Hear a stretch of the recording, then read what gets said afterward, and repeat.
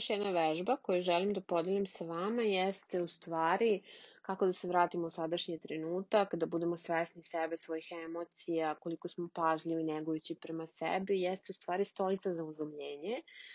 Šta to znači? Pa to znači da čak i sam čin sedenja može da nam pomogne da povratimo osjećaj prizemljenosti, može da se negde diskretno izvede gde god da smo mi.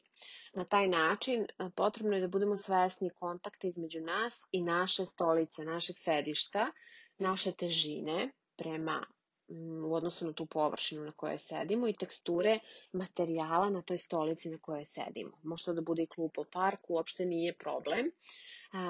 Bitno je kada smo spremni i kada osetimo da nam je potrebno da izvedemo ovu vežbu, kada nas preplavi anksioznost, napad panike, da se setimo ovog trenutka, da se vratimo u sadašnji trenutak. Potrebno je da izvršimo pritisak stopalima o tlo.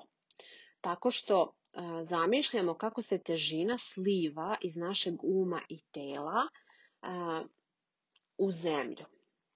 Možemo bukvalno da osetimo izvodeći ovu vežbu kako se svaki deo našeg tela opušta dok mi tu težinu transformišemo u energiju i puštamo je kroz naša stopala na taj način da ide u središte, u srce zemlje i dopuštamo sebi da nekoliko puta lagano udahnemo, vraćamo svoju svest u prostoriju ili to mesto gde se trenutno nalazimo i kada smo spremni obratimo pažnju na to kako se u stvari sada osjećamo, da li smo lakši, prisutniji i manje opterećeni.